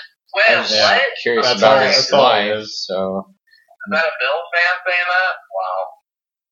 How can you say he's just a quarterback? Every single minute of Tom versus Time. Thank you very much. Alright, go ahead, Dan. Other than him kissing his kid, I saw that. other than him kissing his kid and it being a complete infomercial for his workout program, which works for him, by the way, so I can't really knock him for using it. Wasn't there something about Giselle saying, Tom's hanging it up pretty soon. She gave an interview, I think it was Jay Feely said that they went on vacation together, like as couples or something, and she was asking Jay Feely to tell Tom to hang it up. Alright, does Tom listen to her? Obviously not, because I think that was a year ago. Yeah. Okay. Weren't they on the couch kind of talking about it? And she's like, yeah, he's about to hang it up. And He Tom probably just tells her that every year. He's like, one more year, babe. One more year. The most awkward thing, because I watched it with my wife, and we were watching it, and the most awkward and real part of the entire interview was them sitting on a couch and talking about it, and she said something along the lines of, he just loves what he does. He just loves going out there with the guys, and she was saying it in a way of like, he has a drinking problem, we're going to counseling for it, we're working on it. Daddy loves football. That's all I know about Daddy. Yeah, my wife turns to me and she was like, "Oh my gosh, she wants him to quit so bad." And he was doing like the awkward, like rubbing her leg thing. They're like sitting next to each other, like, "Shut the fuck up, shut up." So your wife could just sense that woman vibe. What do you think is going to happen when he retires? he's going to be terrible. They'll divorce immediately. I mean, he's a She'll marry Jimmy Garoppolo. He has to continue playing. I don't know. I mean, it was one of those. Hey, it's cool to see him actually look like a human and talk to his kids like a human being. Yeah, he's actually a good family man. It's been 17 years of him doing press conferences. I just want to do what's best for the team. I'm out there every day working hard, and then you like see him joking around with his kids and throwing a football at the back of his kid's head, and you're like, oh, he's a human being. But you know, I would do it for any athlete, not just my favorite quarterback of all time. If you told me that. Yeah, I don't know. If like James Harden was doing it, I would watch it. It would just be James Harden going to strip clubs all the time. That's what I'm saying. I would watch anything like any documentary about an elite athlete. A day in the life. I will watch. James Harden would be a good one. The scouting report on Tom Brady's son doesn't sound very good, at least from what you just said there. I mean, the ball actually hit him in the head. He was playing. I think he was joking around with his kids. Do you have kids? Do you not have kids? The most fun thing you can do with a kid is hit him in the back of the head with a football. Does Brady throw his hands down and exhale very forcefully and stare around and look really pissed off after his son didn't complete it, or what? There was one moment where I was cracking up where he was at. They followed him to like Hong Kong or something, and he was throwing to all these foreign kids and foreign players, and they were doing like a simulation, and these kids dropped like 8 passes in a row, and his face was like, oh my god, how long am I gonna be here? Okay, I think I have to watch it just for that. Yeah, it's good stuff. It's only like 2 hours, all of them combined. So, okay. What are these? I need to know this just as a team. I think you'll agree with me. Our floor is 10 wins, and our ceiling is anywhere from 13 to 14. Yeah. 10, barring injury. Yeah. What are some of the arguments? Like, what are these Dolphin fans getting excited about? What are they thinking is going to happen with Danny Amendola? They should not be on the field for 25 snaps a game. So you guys are the last of our segments. So we did talk to a Dolphins fan, and we did talk to a Jets fan. Yeah, great question. And we are Bills fans, and you're the last. And so we've addressed all this. And yeah, my dad's our Dolphins correspondent. And he is not, I mean, he likes Danny Amendola, but not for 3 times what the Patriots were paying him. I mean, I love Danny Amendola. He did so much for, the Patriots, but he's not an everyday wide receiver. Turns out, week 3 or 4 with Tannehill throwing to him, and then I'm going to sit back and be like, God, that sucks watching him limp off the field. Turns out when you go to the Patriots, your market value just goes up 3 times as much. Let's be honest here. I think the Dolphins' chances, depend on more than just how Danny Amendola plays. I mean, well, yeah. That's the addition.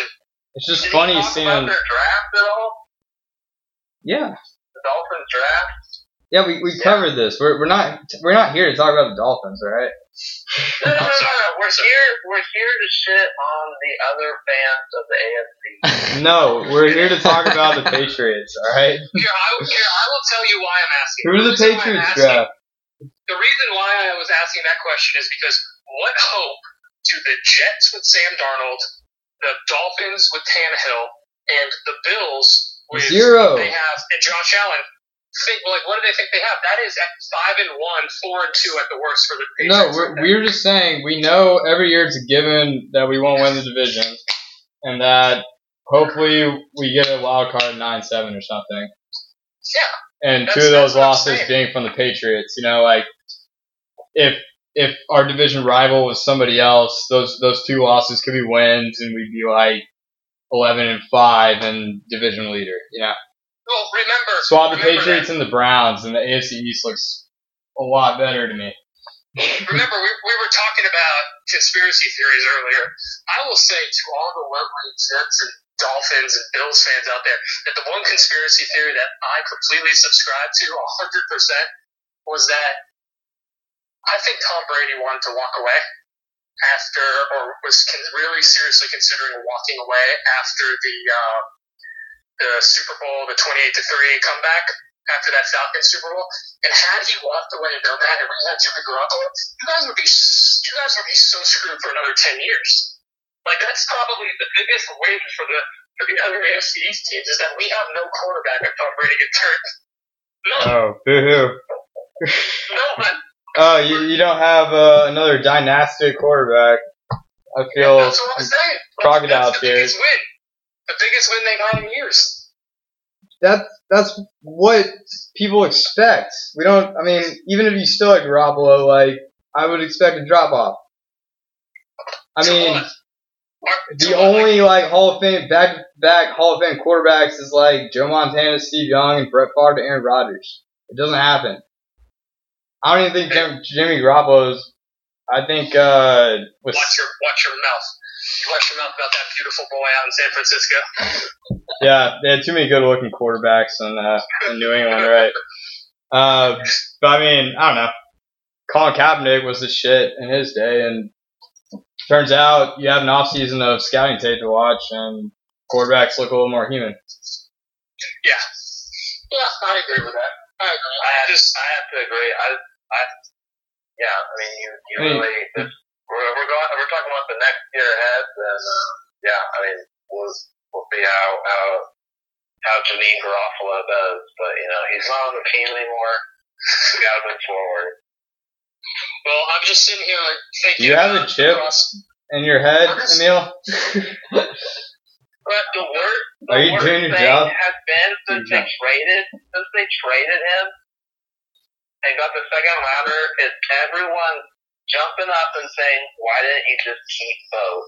And you have some people who, understand how cap works. Yeah. And the Because they would have to sign him. expense having like $50 million They could at least have done that. invested in two quarterbacks. And the fact that Jimmy G is not even, he didn't want to stay there. He wouldn't even, if he's not starting, he would want out. So, I don't know. No, it's unfortunate, but at this point, it's just the rest of all the other NFL fans and the media just trying to troll the Patriots. The world. It's always the world against the Patriots. It really is, It's hard enough for us as it is. So if everyone gangs up on us, it's like, when it rains, it pours. But the reason why I even brought up Garoppolo is because we already talked about New England's going to have a rough first 4 games, like they do every single year. They have a new left tackle. They drafted a guard who may play tackle from all the stuff I'm reading about. So they play no scheme. They rotate their offensive line. Brady's going to be 41, though. Brady's 41, and he usually takes his worst hits at the beginning of the year. And the reason why I brought up Garoppolo is because I'm hoping the TB12 and all that voodoo science they do actually works. When I'm 41 years old, if he gets hit and they go down, Brian Hoyer is not bringing this team to 11 or 12 wins. You know who else was in TB12? Julian Edelman. He's suspended for PEDs, and they don't even know what it is. They're just gonna suspend him anyway because they're like, this shit's. They know what it is. This shit's it's too good. It was an anabolic steroid analog. They don't. If they find some compound in your piss, they don't know what it is. They don't ban you for that. They don't have it classified, but they have strong suspicion that it's an analog. Yeah, I mean that was a joke. Here's my hot take on the Edelman thing. I don't care. He tore his knee in half, and if he wants to go out and take some steroids to make his knee grow back together, so he can go back out and run into 250-pound grown men who are trying to literally murder him on every play, I'm kind of like, yeah, you do what you got to do, man. That's fine by me. And that goes across the board. Even as much as I hate the whole Peyton Manning steroid double standard and all that sort of stuff, he broke his neck in half. You want to take some steroids to get your neck to work so you can put a 30-pound helmet on it and get rocked by a bunch of linebackers? Yeah, I'm cool with that, dude. Knock yourself out.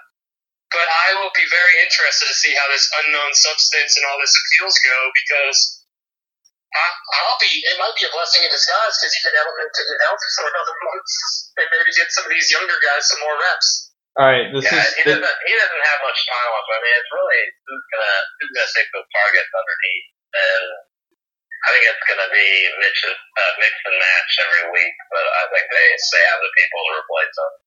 This is turning into by far our longest segment, and I think you guys will find it really funny how depressing the other segments are compared to this, where you guys just shooting the shit about just random stuff. So I'm just going to end it with a few questions because I do not want the segment to run much longer. Sure. Why do you keep taking Bills players? Because they're not that good when you take them. Like, they're not good for us, and somehow Belichick's like, oh, we got to have them. So, like, I can name, like, Chris Chandler, just a good player. He's Okay. Yeah. Think of all of them. Good examples there. Mike Gillislee. Gillislee didn't work out, but you during last season that you shit all over Stephen Gilmore, and granted, he had a rough start, but he came around, and I didn't hear his name. For the second half of the season, I didn't hear his name once and then in the playoffs, I didn't hear his name at all until the last pass that Bortles took in the AFC Championship. So Gilmore did work out. But you have this obsession with every Bills player just being a bust when they come over. Chris Hogan had 180 yards in the AFC Championship 2 years ago. I don't think he had 180 yards with the Bills. You can have Stephon Gilmore for $18 million. I don't give a shit. Like, you really want a guy that's just mediocre up and down for $18 million a year as your cornerback? What are you talking about? He was shut down for over half of the season. Over half of the season. He has his limitations. I'll give you that. But once they made adjustments in coverage, the coverage scheme for him, he was not mentioned at all in any broadcast because no one ever threw at him. No, he's a good cornerback, but our secondary got even better last year. I'm gonna go. I don't miss him. We'll come take one of them whenever. Yeah, I mean, you'll just have the next guy. Yeah, I get it. No, Belichick's too late. I think Belichick's too lazy as far as much film as he watches. So when he sees someone succeed against him in his own division, whether it's Wes Welker, Chris Hogan, Stephon Gilmore, any of these guys, and they come up for free agency, he jumps at them because he's like, I know this guy, I watched tape on this guy, so I know what he can do and I know what he can't do. And I really think it's as simple and corny as SportsCenter answer as it is. He's like, I've seen this guy play a combined 20 games in my scouting and watching him. Therefore, vis-a-vis, I'm going to go ahead and take him on my team because I don't have to worry about who he is or what he can do. Can we all agree that wow, Dan. You okay, Dan? Yeah. Okay. Can we all agree that the AFC East is incestuous in nature? Like, I don't think any other conference just swaps players as much as they do. Y'all got Wes Welker from the Dolphins. You get a lot of Dolphins players. Jets players. Patriots go to Jets all the time. Yeah. And then, like the Bills. Like, my point, Emil, I don't obsess over Bills players going to the Patriots. I just think they get overrated. Like, when Chris Chandler went to the Patriots, they're like, whoa, a white pass-catching tight end at the Patriots? Like, he's going to be just like Gronk. No, he's like a super slow, okay tight end. Everybody gets a little overrated when they come to New England because they usually are on teams that win 10 or 11 games. Like, I think it's Dan in our fantasy league, Chandler got drafted for like $20. You remember, like, he was like rated as a really high tight end. I was like, all right. Hey, we're talking about their contract. The big contract I remember is, Gilmore got paid a lot of money. I mean, that was... You paid Gillislee like $5 million. Basically unprecedented. Yeah, it was unprecedented.